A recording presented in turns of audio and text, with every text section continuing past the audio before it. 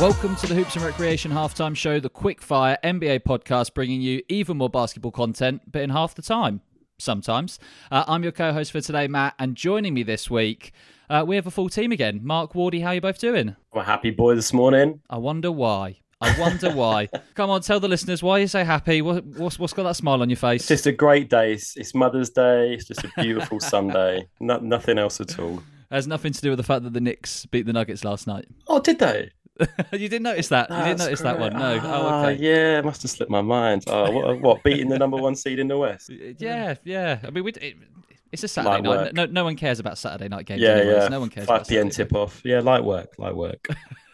How are you doing, Woody? You all good? Yeah, I'm good. Shout out to my mum and shout out to Ruth. Hey, what a way to start a podcast. Shout out Ruth. Shout out to all mums today. Well, we'll jump straight into it. We do actually have some guests with us today that we're going to introduce in just a short while. But before we introduce our guests, we're going to start things off as we do every single week with our halftime show.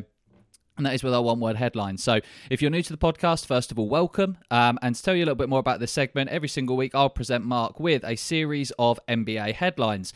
All Mark needs to do is give me a single word or short phrase as his reaction. Mark, are you ready this week? Absolutely. Are we going one word this week? Not a hope in hell. No, it's not. Absolutely not happening. No. I'm going to have to start rebranding this segment because it needs to be the many-word headlines every single week, I think.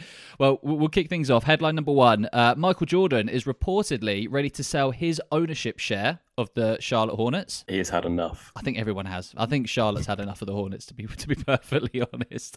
Headline number two, Dylan Brooks is fined for shoving a camera operator during the Warriors game. He's desperate to be the league's villain. Ooh, big time. He is the league's Joker in many ways. Headline number three, the NBA has banned Ja for 8 games following the recent Instagram Live investigation. Silly boy. Silly boy. Seeing as we can't go a week without talking about Embiid, headline number 4, Embiid overtakes Jokic in MVP ladder. Deserved. Headline number 5, Lonzo Ball is set to undergo his 3rd surgery in 14 months with a cartilage transplant. Shame. Poor guy. And last but not least, Ben Simmons and Clutch Sports have mutually, air quotes, agreed to part ways with one another. The writing's on the wall. Poor Ben. Well, you did all right this week, mate. You did all right this week, mate. You're close to one word. Wardy actually just wrote something else into the headlines, which says, of course, Wendell Carter Jr. destroys the Clippers. I pull one joke on you one week, and now every single time the Clippers lose, it somehow finds its way into this last minute, no one knew it was coming headline. I should have learned. Well, we did say we have some guests to bring onto the podcast this week. It's not just us talking about the Knicks and Clippers as it is every single week. So, Mark, please do us the honours and introduce our guests for today. Super excited this week because we've got not one but 2 pro hoopers. It's our first female guests as well. So super excited. So I shall introduce them one by one. First up, former NCAA Division II player. She has represented Scotland in the Commonwealth Games. She is a karaoke legend. She is a former taco server and a huge Russell Westbrook fan. She resides in Norwich but hones her skills in Essex. She is a 6'2" power forward wearing number 0, Claire Paxton. Welcome, Claire. Hi, everyone. Thanks for having us. Taco server is definitely one of my key attributes for sure. That's right at the top of the CV. That's like the number I one would have skill. put that at the top. Yeah, former taco server. I can confirm you are an excellent taco server. Yeah, I take it really seriously. Someone has to. Yeah, it's an important job, isn't it? Yeah, absolutely. It's the best restaurant in Norwich, without a doubt. So, you've done a really good job there. And next up, someone who hasn't served tacos, I don't think, but she has been in the BBL since she was 16, the WBBL, since she was 16 years old. She's represented Great Britain, under 20 and under 16s level. She's a huge sneakerhead, sadly a Boston Celtics fan, and she's already part of the WBBL's 1,000 Career Points Club. She's a 5'11" wing wearing number 8, Tia Freeman. Welcome, Tia. Hey, thanks for having me. Great to have you as well. Tia, have you ever served tacos? Can you confirm or deny this? I have worked at a restaurant as a waiter, but tacos have not been on the menu. Oh, there's still time. There's still time. Everyone has aspirations. It's fine. Yeah, hopefully I'll catch up to Claire at some point. And great to know you've both got experience in hospitality if the WBBL doesn't work out for you guys. Yeah.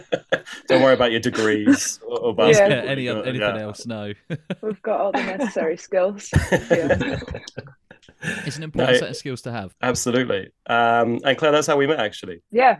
In fact, rather than just talking about tacos, like starting with tacos, let's start off with your journey into basketball. So it'd be great to tell the listeners kind of how you got into basketball, what some of your inspirations were, and kind of how your career has panned out so far. Yeah, I mean, so long ago now, I kind of can't put my finger on exactly where it all started, but definitely my sister was playing for a local team, and I've got an older sister, so I just kind of copied her, as you do, copying your older sibling, and then just kind of took off from there. I was pretty tall, ended up on a Scotland team when I was under 16, and just rolled with it the whole way through. I love that, how like calm you were about that. Like, I was pretty tall, so I just ended up on the Scotland team, like under 16 team. Like, it's pretty humble of you. I think you have to be more than tall just to get on the team, right? I'm pretty tall, and all that happens to me is that it's a pain in the ass getting on the tube. Like that's all I get for it. Pros and cons, but yeah, as I say, I can't remember it. So like, it was a while ago. But I played in the National League, played around Scotland for a few years, and then got the opportunity to go play in America. So I went there for 4 years, and then came back 2017. Scotland were trying to qualify for the Gold Coast Commonwealth Games, so I played on the Scotland senior team that year. And the coach for the Scotland team was also the coach for Caledonia Pride, WBBL team. Bart Sengers, and so he was like, "Oh, do you want to come and play for Pride?" And then just went from there, kind of jumped around a few WBBL teams, and then found my way down here to Essex. So it's been quite the journey. Amazing. You mentioned you ended up in America. I mean, not everybody just ends up playing for a Division II school in America. So how did that happen? What was the process like, and what was it like at school? Well, it was a bit of a weird process, probably for me compared to most people that go over there. So I actually started at university in Edinburgh for 1 year.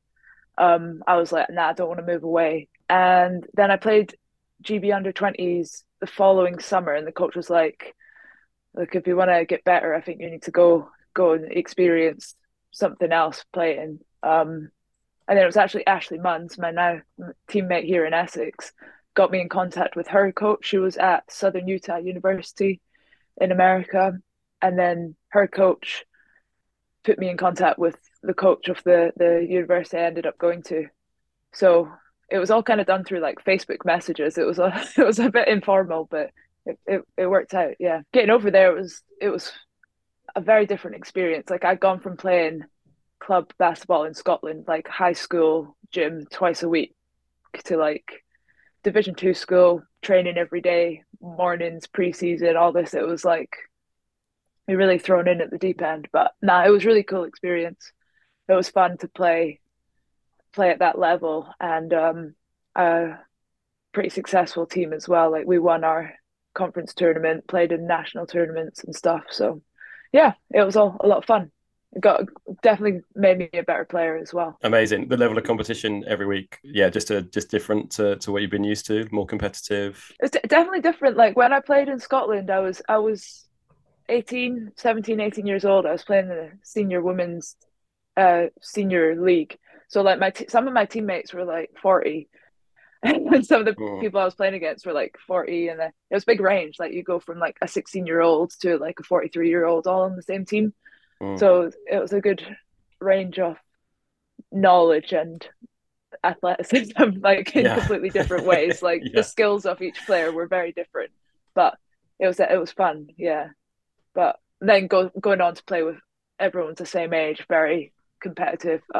Everyone trained like about the same amount and stuff. So very, a lot more competition and traveling, a lot of traveling. And what was your school experience like in general over there? Yeah, it was really different. Like that was one of the biggest adjustments I had. I felt like when I went over there, I come from uni in the UK where if you're getting a 70, you're doing great, right? And then I go to America and I'm getting 70s. I'm like, wow, I'm doing so good. And then turns out I'm actually like failing most of my classes because you're expected to get like over 90% in the class as an A. And I was like, oh, damn, I thought I was getting A's this whole time, but it was actually like straight C's. So I was like, oh, I might need to apply myself a little bit more. But nah, it was different. Small university. I was at a really small university, so it kind of felt more like going back to school rather than university. There's a lot of small classes and stuff, but yeah, it was all right.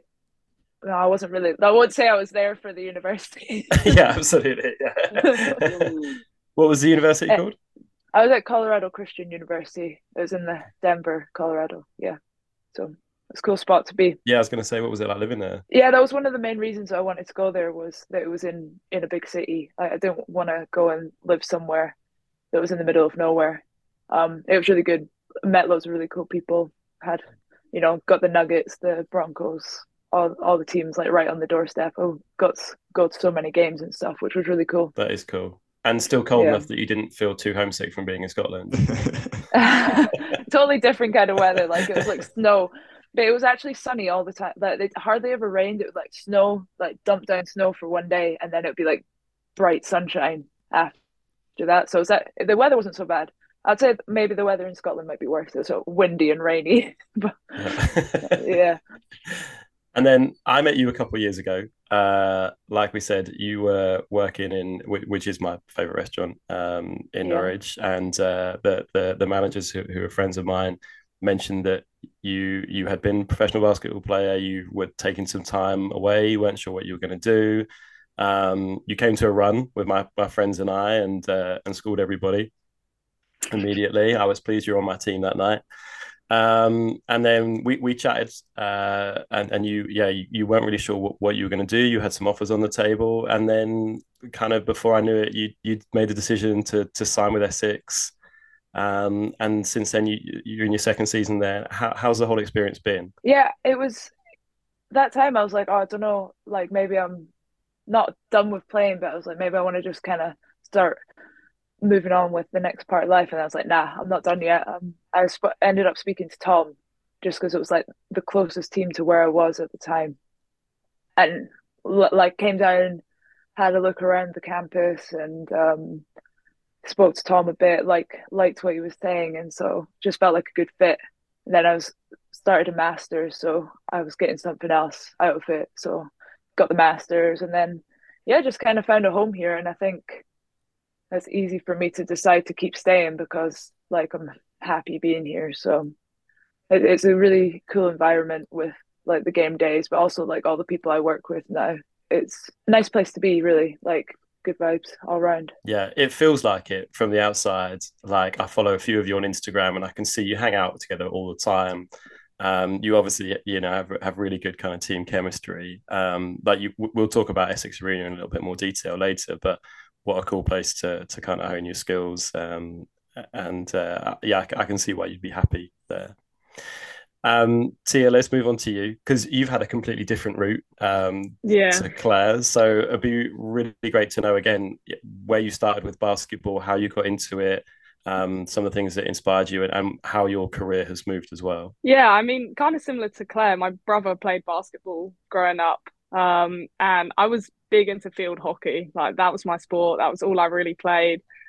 And then I kind of went to his games and thought, like I'm kind of tall too for a girl, I guess. Like I can play. So originally I just played local league in the men's team. Like it was like under 16, like year 11 at school, just playing with the boys because that was kind of really only what we had. And ended up joining Worthing Thunder as my first junior team with like Kyla Nelson and Steve Nelson as the coach.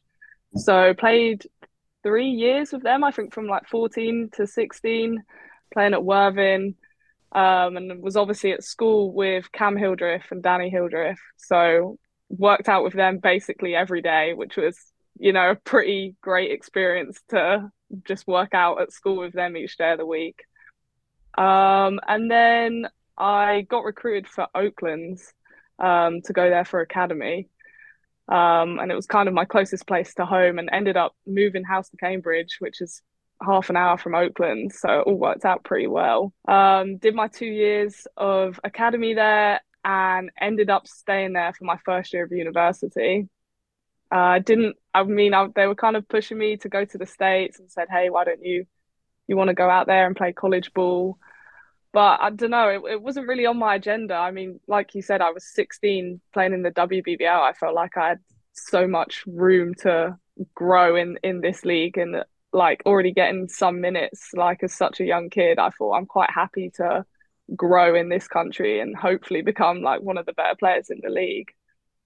And after my first year of uni, I transferred over to Nottingham with Kenrick as the head coach, who I already knew. Finished out my undergrad there. Obviously, we made a final, but that's when London started becoming strong. And they beat us in that final, but it was a good experience at Nottingham for sure. And then, like Claire, I was looking to do my master's, and I had no idea where I was going. I remember commentating one of Oakland's like WBBL games, and the commentator's asking me, hey, where are you going next year? I said, I have no idea. And then after the game, I look at my phone and Tom Sadler's text me and like, hey, heard you commentating and you don't know where you're going. Like, Essex would love to have you. And pretty much just came from there. Like he said, Claire Paxton's looking to come here. A couple other young Brits like Megan Haynes is here, and Jaden Bam. And it seemed, it was still close to home. They seemed like a team who were building. And I just thought, yeah, sure, I'll come do my master's here. I'm pretty easygoing to just go wherever they want. So yeah, that's how it kind of ended up here. Amazing. So you've taken completely different kind of professional paths, but ended up on the same team and ended up really good friends and good teammates as well. It's amazing. Yeah. Cool. It's amazing to hear kind of from the two of you, especially where it is, like Mark just said there, two completely different stories. But again, it's so interesting. I think with so many different walks of life, how everyone can take so many different paths and end up in a similar kind of destination. Now we know a little bit more about your introduction to playing pro ball. Something that we do with every single one of our guests is we do a little bit of kind of a set of quick fire questions to find out a little bit more about your basketball interests and things like this, really kind of have a little bit of a guest bio. So what I'm going to do is just kind of fire some quick fire questions at the two of you so that we don't have both of you shouting out at the same time. Should we go with kind of answer almost both at the same time, but we'll get Tia your answer first, Claire your answer afterwards, because it'd be good to hear from both of you for all of these questions, and I'm too lazy to ask the questions twice basically, so we'll hear from both of you at the same time. Again, first thing that pops into your head, first question, what's your favourite NBA team? Celtics. You got that one already. So yeah, Tia's Celtics. Claire, what about yourself? Oklahoma City Thunder. Oh, okay. That's the Westbrook thing, yeah. Yeah. I feel like I almost know the answer to the second question for Claire at least. Tia, who's your favourite current NBA player? Jason Tatum for sure. Jason Tatum. Makes sense. Claire, what about yourself? I'm actually going to go with Nikola Jokic. Oh, okay. I thought it was going to be a Westbrook there. I thought it was going to be Westbrook. Yeah. He's up there, but nah. If I'm thinking about someone like the way they play, definitely Jokic is that's kind of play I like. Yeah. What about favorite ex-player? So Tia, you first. That's a tough question. I don't know. Claire, you go first. I'll have a think. Dirk. Oh, I like that. And Claire, you've got that Dirk fadeaway shot. I've seen that many a time. Yeah. That was an easy one. I think I go Iverson. And Tia, I've seen you cross people up before as well. There was a big crossover a couple of weeks ago on the highlights that I saw. So that's that Iverson inspiration, maybe. Yeah, just trying to be like that. Next question: Michael Kobe. Kobe. Oh, we both said at the same time. Kobe. Team Kobe. There we go. All right. Well, what about defense or offense? Offense. It's crazy. I love it. I love it. All right, then we'll go for a sneaker one here. LeBrons or Jordans? LeBron's. Jordans. Okay, right. We've divided it now. Okay, we've started to. We can see the lanes that we're going down. All right. Wow. Okay.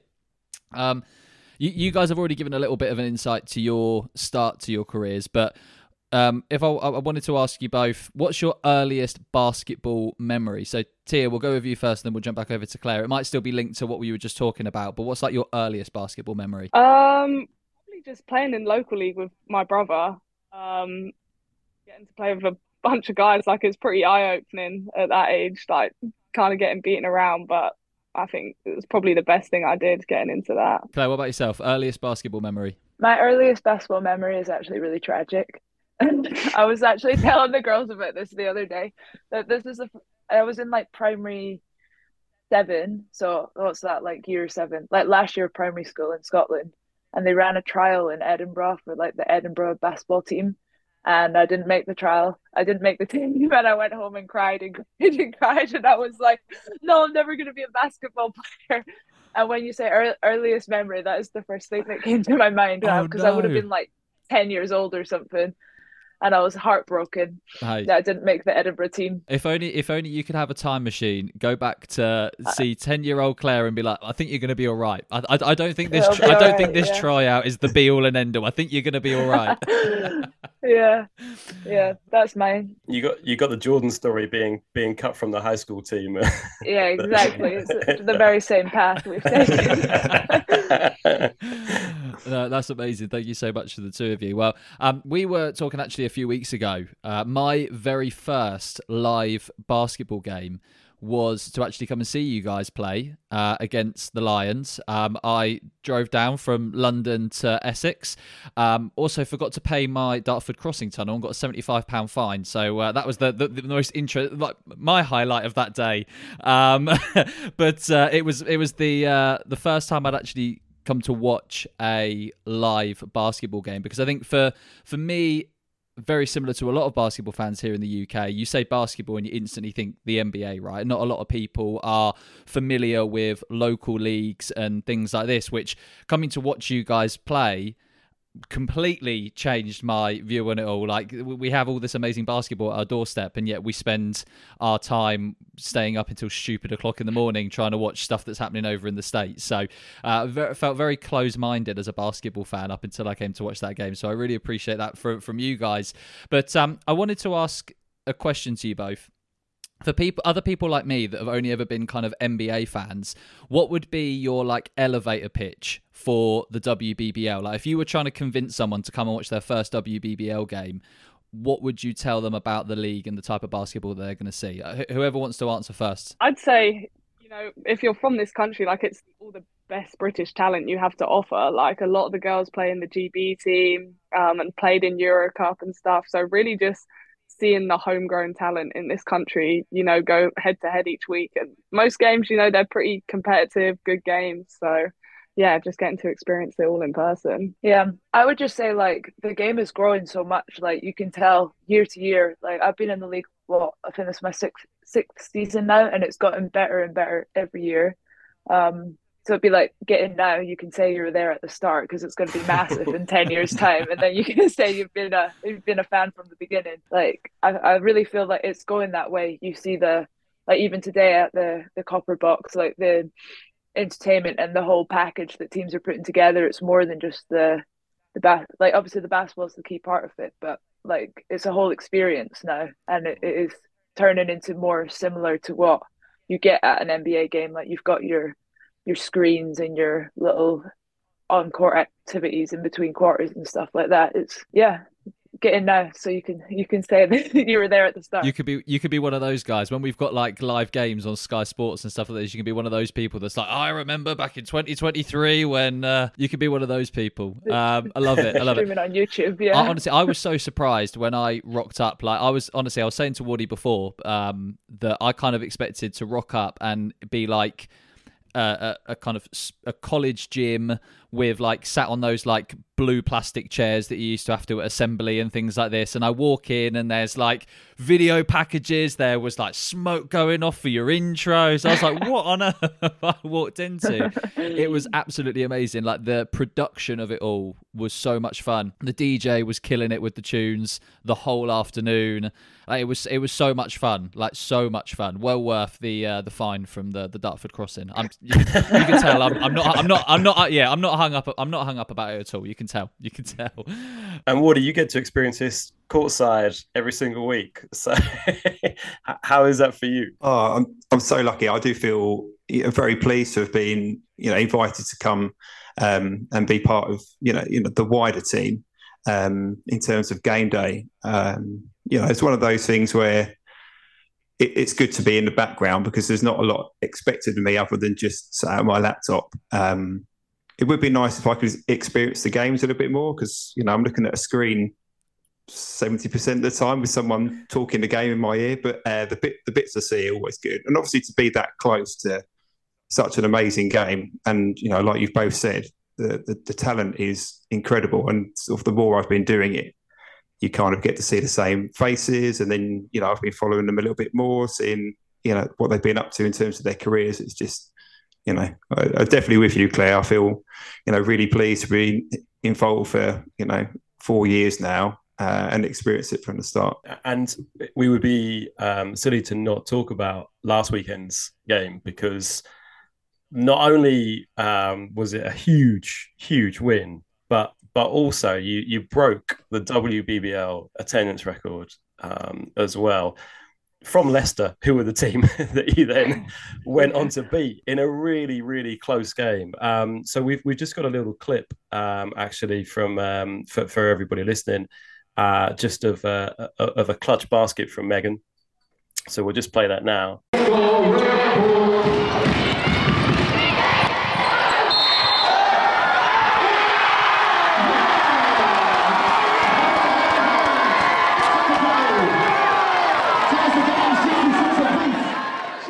And then if you guys could just talk us through, first of all, the atmosphere on that day with over 1,500 fans there, but also just take us through like that play from Megan and then kind of the end of the game as well, because it was so tight, wasn't it?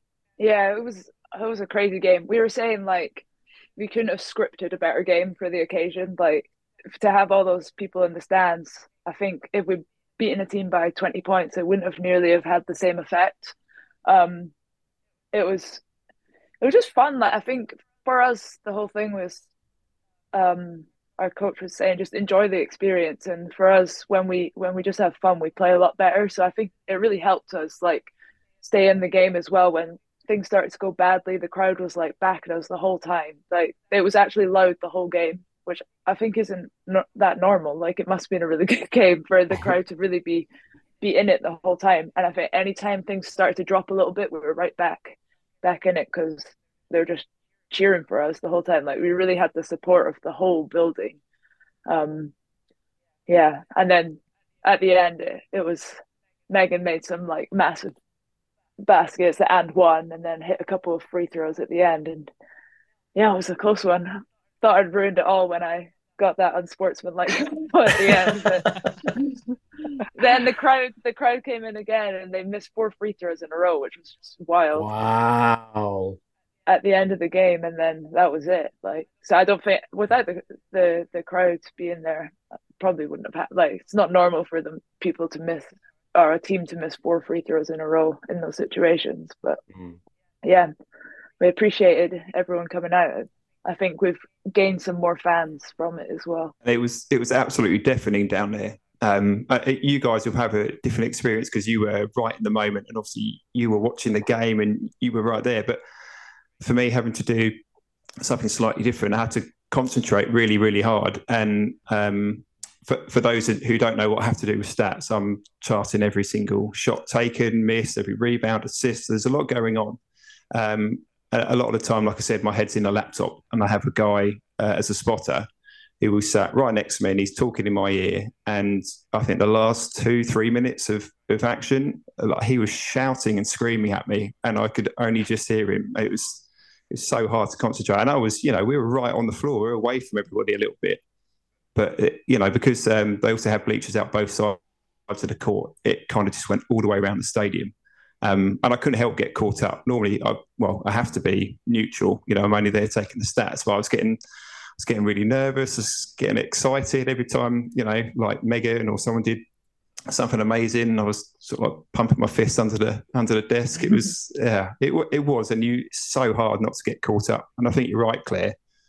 An atmosphere like that brings people back, and it'd be so nice to see, even if you got another, 200, 300, 400 people turn up regularly.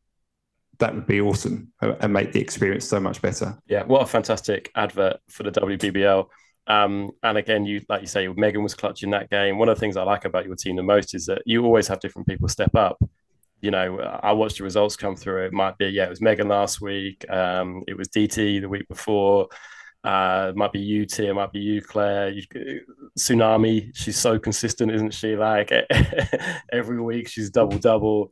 And I think that's one of the best things about your team is that you've got different players stepping up, every single week. We mentioned that advert for the WBBL. You guys have been to the Copper Box today, another fantastic arena, and like you say, another good atmosphere. Now, obviously, Lions have only lost one game in the last 3 seasons. For you guys as players, what's the kind of impact of having a team like Lions in the league?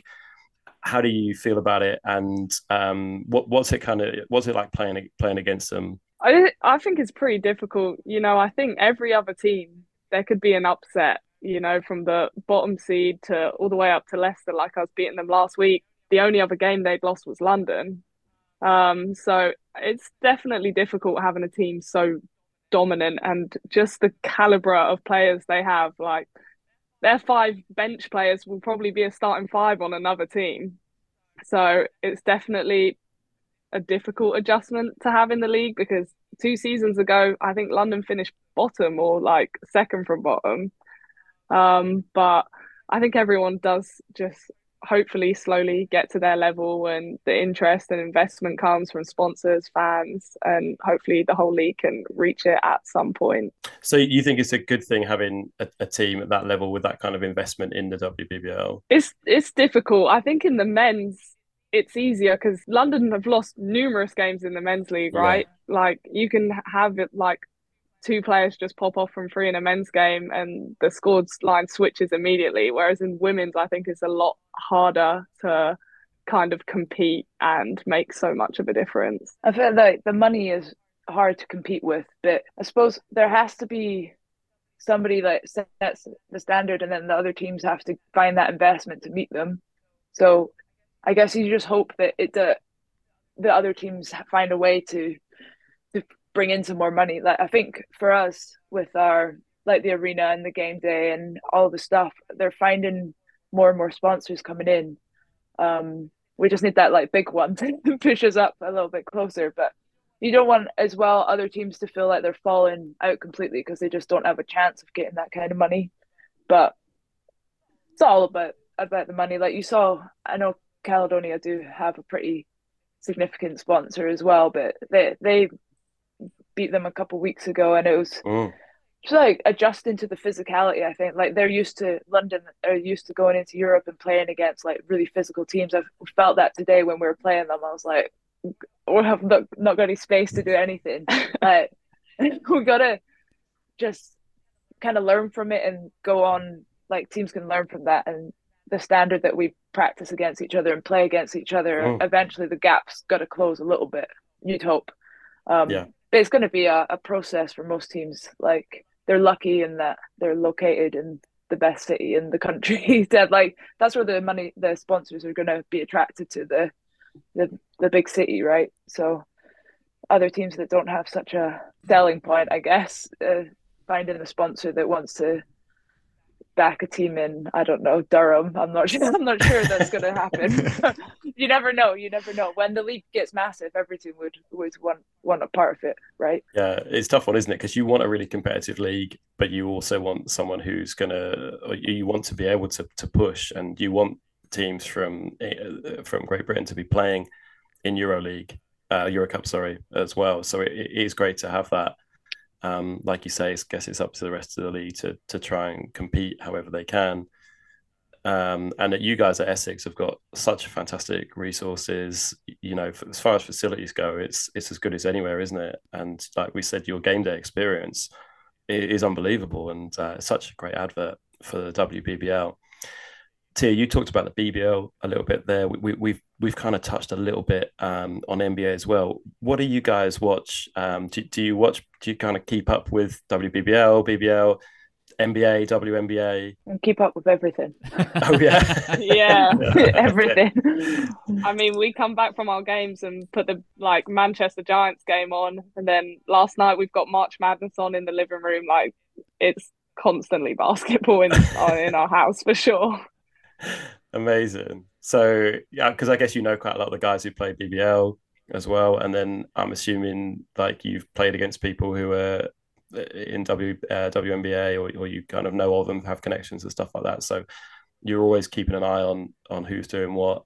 People in. Do you watch EuroLeague as well? I don't watch as much EuroLeague. I feel like I'm more kind of all the British teams, and when that's not on, I'm trying to get the NBA games in. Yeah, we was watching a bit like when Lions women's team were playing in EuroLeague, we were definitely watching them. Because as annoying as they are to play against, like we were definitely supporting them when they were playing in Europe. Like we want a team from Britain to be doing well in Europe. So we was watching that, but otherwise, nah, I think for us mostly like WBBL, BBL, NBA is kind of, and then March Madness just now as well. One of the things I want to talk to you guys about. I'm not sure if you saw the quote, but we'll play it now. It was from Freddie Van Vliet, and it was about refereeing in the NBA, and he picked out a couple of or one particular referee, but also just talked about refereeing in general. So we'll just play the clip now. I mean, I don't mind. I'll take a fine. I don't really care. I thought, Ben Taylor was fucking terrible tonight. I thought that on most nights, a couple of the, out of the three, there's one or two that just fucked the game up, and it's been like that a couple games in a row. Denver was tough, obviously. You come out tonight, you're competing pretty hard. The third quarter, I get a bullshit tech, changes the whole dynamic of the game, changes the whole flow of the game. And, most of the refs are trying hard. I like a lot of the refs are trying hard. They're pretty fair. They communicate well. And then you got the other ones who just want to be dicks, and it just kind of fucks the game up. Nobody's coming to see that shit. And it's not the first time that referees have been pointed out in the NBA this season for poor officiating. You guys have played, I mean, like we say, you watch tons of basketball, but also you play in the WBBL. You've also played, internationally as well under FIBA rules. Claire, you played Commonwealth Games in the summer as well. I just wanted to get a scope from you guys on what you feel the level of officiating is like across the different leagues, and how you see it different, like comparing what you play to the NBA, for example. I would say the word that comes to mind is inconsistent. Okay. Like, I mean, I don't know. Back different leagues is hard to say. I think when I was playing in America, I think it was probably a little bit more physical. Maybe you got away with a little bit more. But then now in the WBBL, week to week, like you never know. Like some days you can take someone out and it doesn't seem to be a foul. The next day you like brush the ball in their hands and it's foul. It's like really frustrating to know. But I get you have to like adjust to it. Well, you don't want to let the referees affect your game, right? As much as they seem to affect the game. Yeah. State of the referees in the NBA is, I don't know, that seems to be getting a bit soft, like technicals being dished out everywhere for no reason. It ruins the game, or like ruins the viewing experience when people can't even express themselves, I think. Yeah, it seems this season in particular, there's been a lot of technical fouls given for celebrating baskets. And, when I think about when I started watching basketball, you have, Sean Kemp dunking on people and staring them down and, things like this. And now somebody will dunk or celebrate a basket and look at somebody and it's a technical foul. It does feel soft, and it does feel like it takes a passion away from the game. I think that's what annoys fans.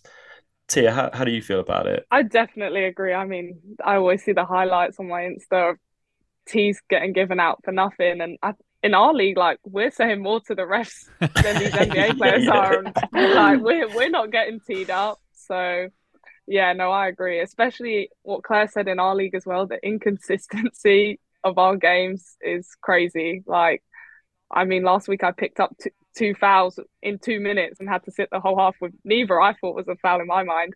And then today I'll come out the game with zero when I think I committed about 3, 4 fouls. Like, it's crazy. It's just, I don't know what I'm getting myself into each week. Yeah, it happens like that sometimes, doesn't it? I can confirm those two fouls were very, very soft.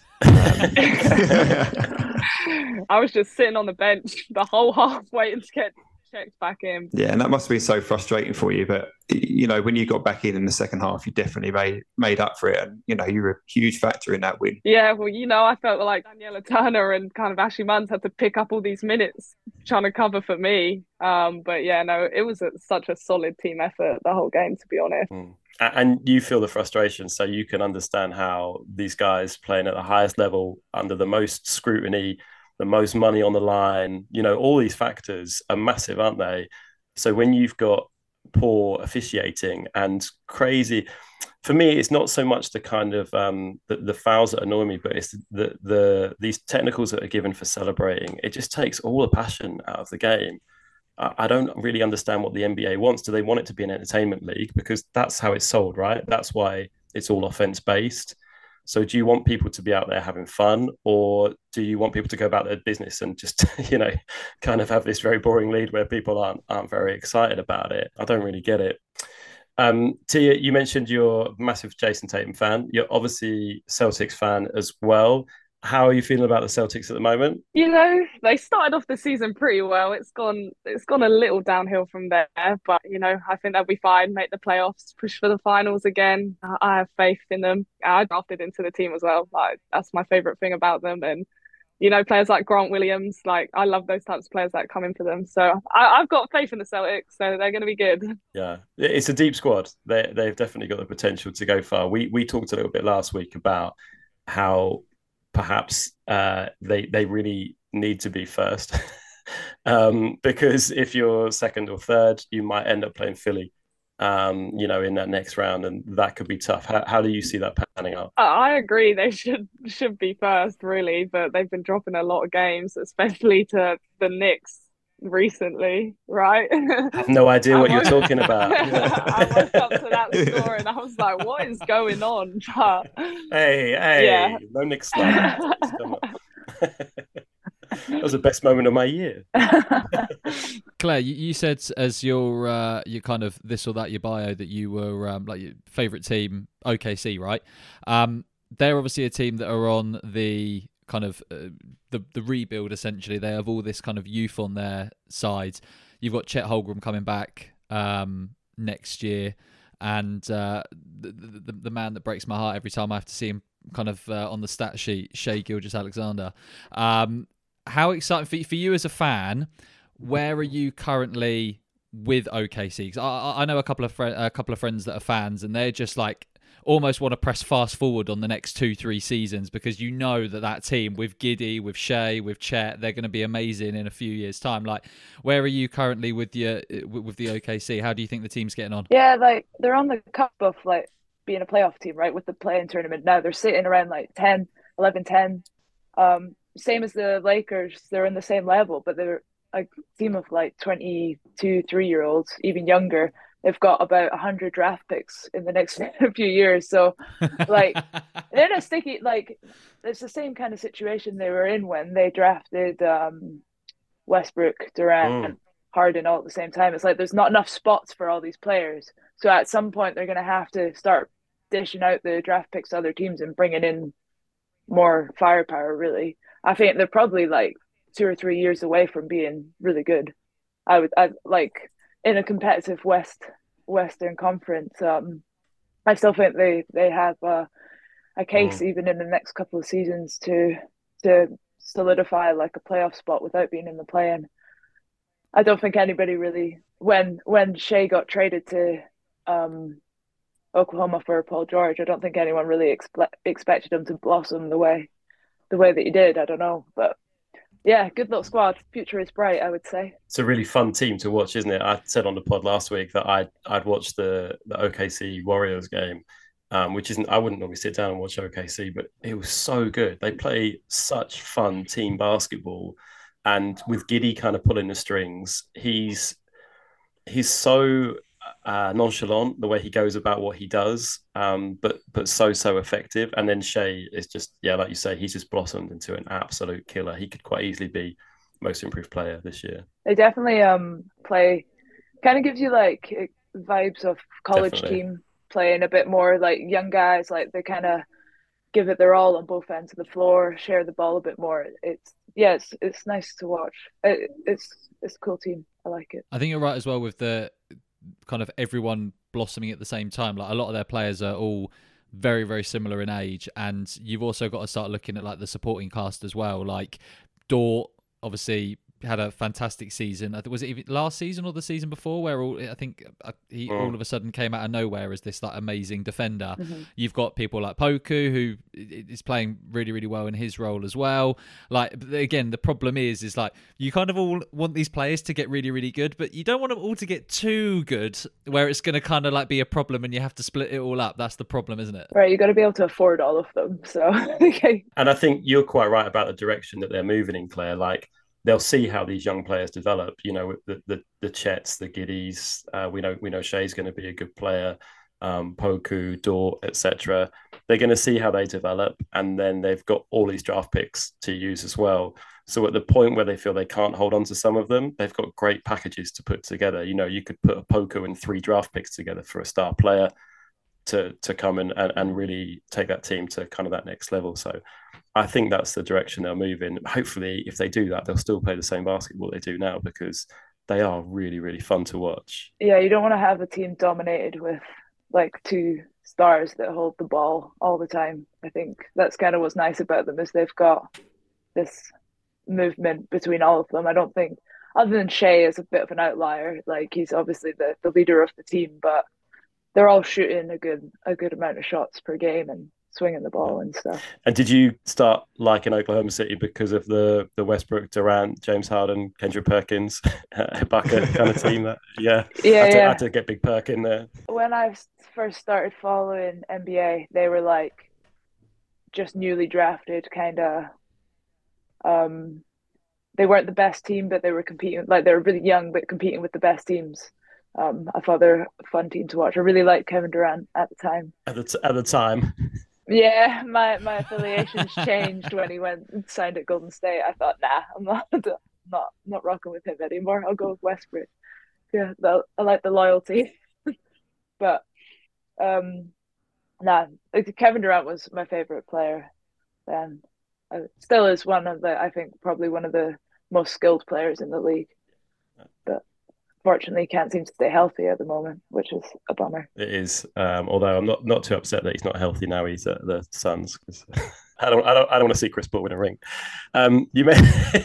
You're a massive Russell Westbrook fan. Obviously, he's just made that move over to the Clippers. What do you think of him over there so far? Well, Russell Westbrook, like what he gave when he was a bit younger, like that's what I loved about him. Is just high energy, like just a bit chaotic almost, but the energy was what I really liked about him.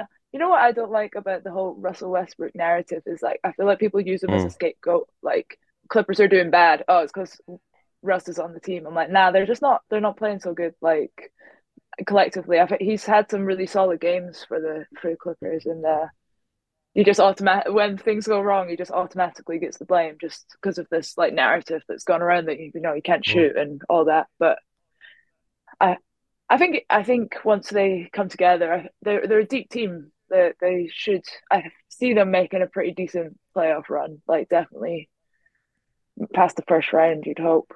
They've got the roster. Like they're really deep. They go, and then 2 of the top players, top 10, top 15 maybe players in the league. You hope. I hope it goes well. I would love to see Russ get a ring and PG get a ring. They're like two of my more favorite players. Yeah. I'll tell you what, Claire. I'd love to see it too. I would love to see it too. Can I get Melo back as well? Could you guys sign Melo as well? Then we could have Russ, PG, and Melo again. Sure, I'll take that. I'll take that. Yeah. I don't know if Melo would. I don't know if he'd be much use anymore. I don't know. It seems a bit past it. You can sign him on the next if you want. Go ahead. Again, I don't think he'd get many minutes. Unfortunately, he doesn't move around quick enough for this Knicks team at the moment. Tia, who else do you enjoy watching? Because I can't, bear to talk about the Celtics because I wasn't originally like a Celtics fan. I was just mainly a big John Wall fan. Oh, really? So yeah, well, a bit of a story to it. Back when I was at Worthing Thunder, we had kind of all the pro men's players like live in our house as the Americans. They'd come stay with us throughout the season. One of the guys that stayed with us was best mates with John Wall. Grew up in high school with him. A guy called Milton Chavis. I remember like coming back from school, just had my day of school, walk in, and he's on FaceTime to John Wall in my living room, and I was like, "Oh, hi!" Like, I'm like, "What?" Like, how are you on the phone to him right now? And that's kind of just as I was really getting into basketball and enjoying it, and I was like, "You know what? Okay, like this is cool. I'm gonna just rock with wherever John Wall goes." So, yeah, that was kind of really how my early days were, just following him at Washington and everything. Yeah. And how do you feel about how his career's gone and where he's at now?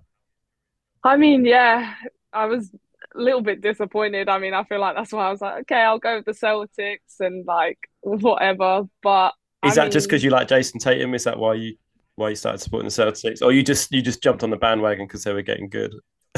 It was before that. I just like that all their players, they drafted into the team.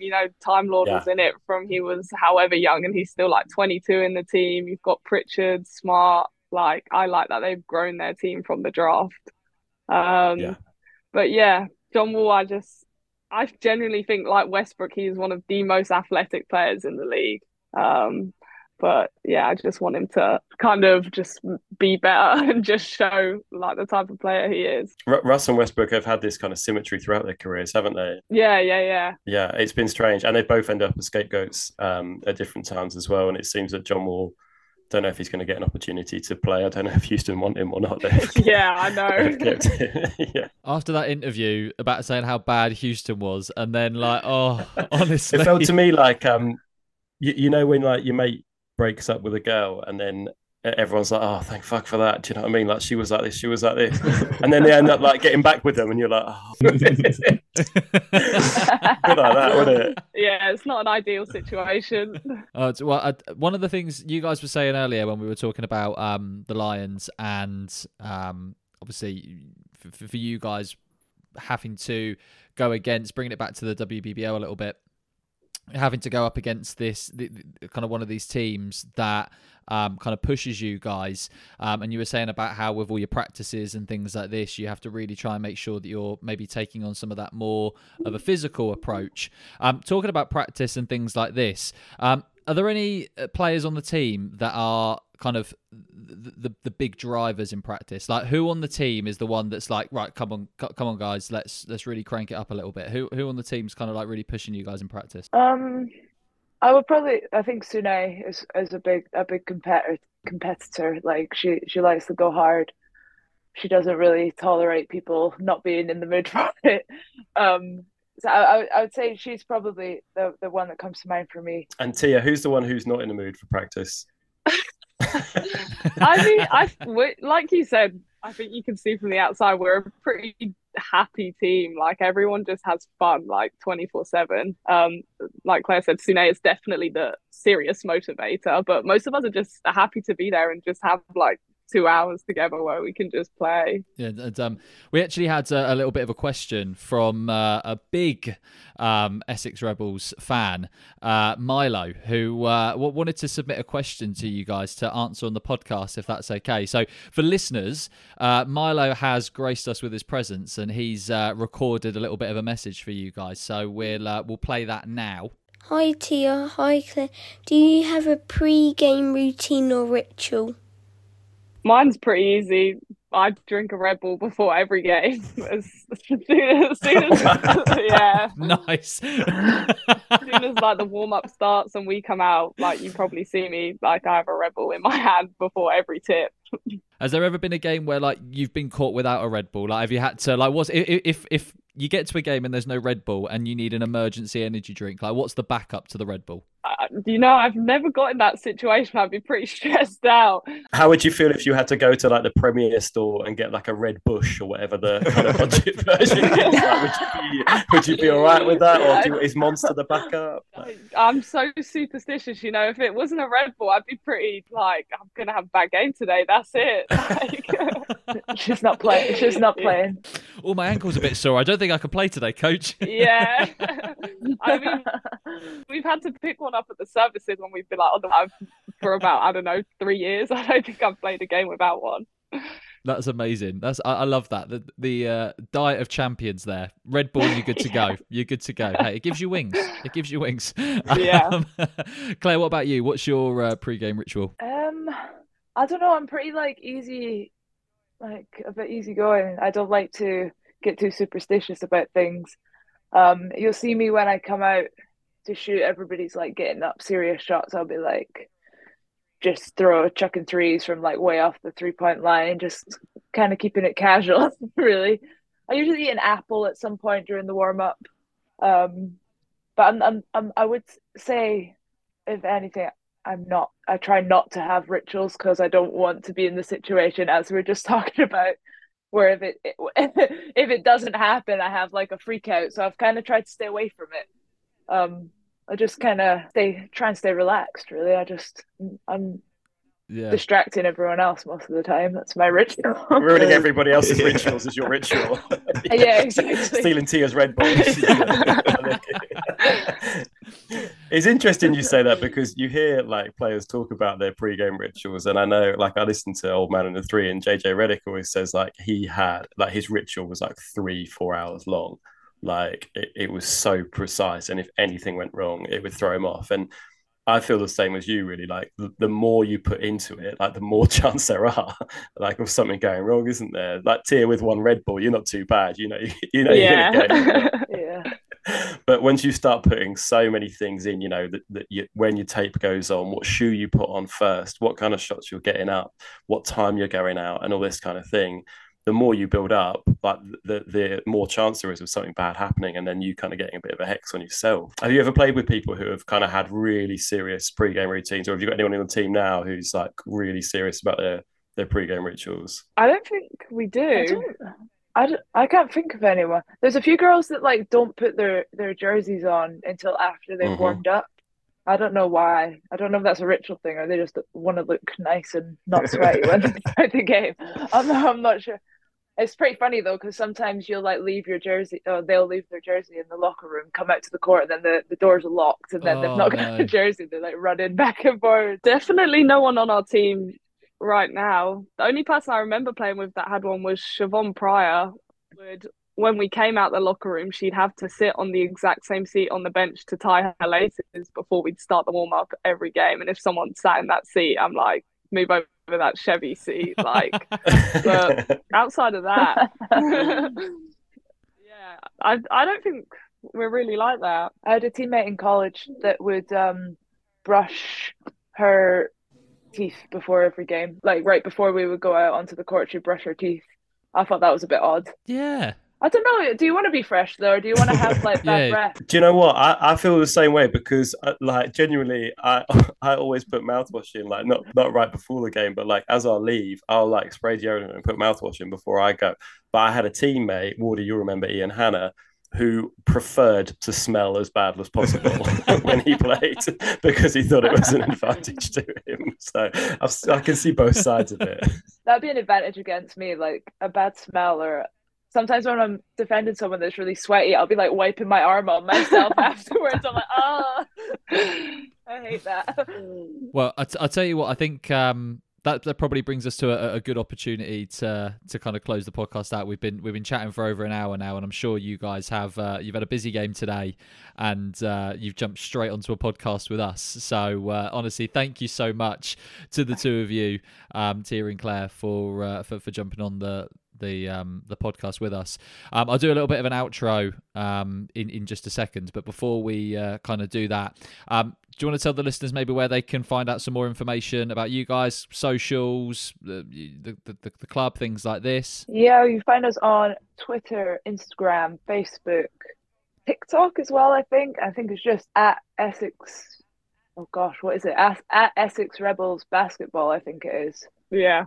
We'll also need to give a shout out to Stan and Jive Kitchen. Absolutely. Yeah. At Essex. I think it's at Essex Rebels basketball. I should know this probably a bit better, but yeah, all the socials. Love it. Yeah, Instagram is at Essex Rebels basketball. Yeah, so definitely to give that a follow to keep up. And yourself, yeah, I was going to say, what's your IG, Claire? Mine is at Claza P. Tia, what's your Instagram? Just either Instagram, just Tia Freeman, or Twitter, Tia Freeman with my E's as freeze. You know, hitting too many frees, had to change it to that. Wow, loved it. We like it. And you guys have got a Bucks final coming up, I think, soon. Yeah, we're playing Loughborough on Wednesday. We're going for the back-to-back national championship. So this podcast is going to be out on Tuesday morning. So anyone that is listening to this, make sure that you kind of keep up to date with that on Wednesday. And also, just make sure that you go and watch some local basketball. Support UK basketball. And before we finish, Tia, who's going to win the championship this year, NBA championship? Boston. Claire? Oh, I'm going to go with Nuggets. Okay. Well, I mean, that can't be the case because obviously the Knicks beat the Nuggets, and I mean, straight away, if we go playground rules, that means the Knicks are going to win, right? So, no, honestly, we appreciate you guys both jumping on and chatting with us this afternoon. Really, really appreciate it. Thank you so much. And with that, I will say thank you for listening to the Hoops and Recreation Halftime Show. Remember, if you like this episode, leave us a 5-star rating and review, and share the podcast with your friends and family. Make sure you follow at Sneakers and Recreation on Instagram to be kept up to date with all things Hoops and Recreation. And until next time, guys, goodbye.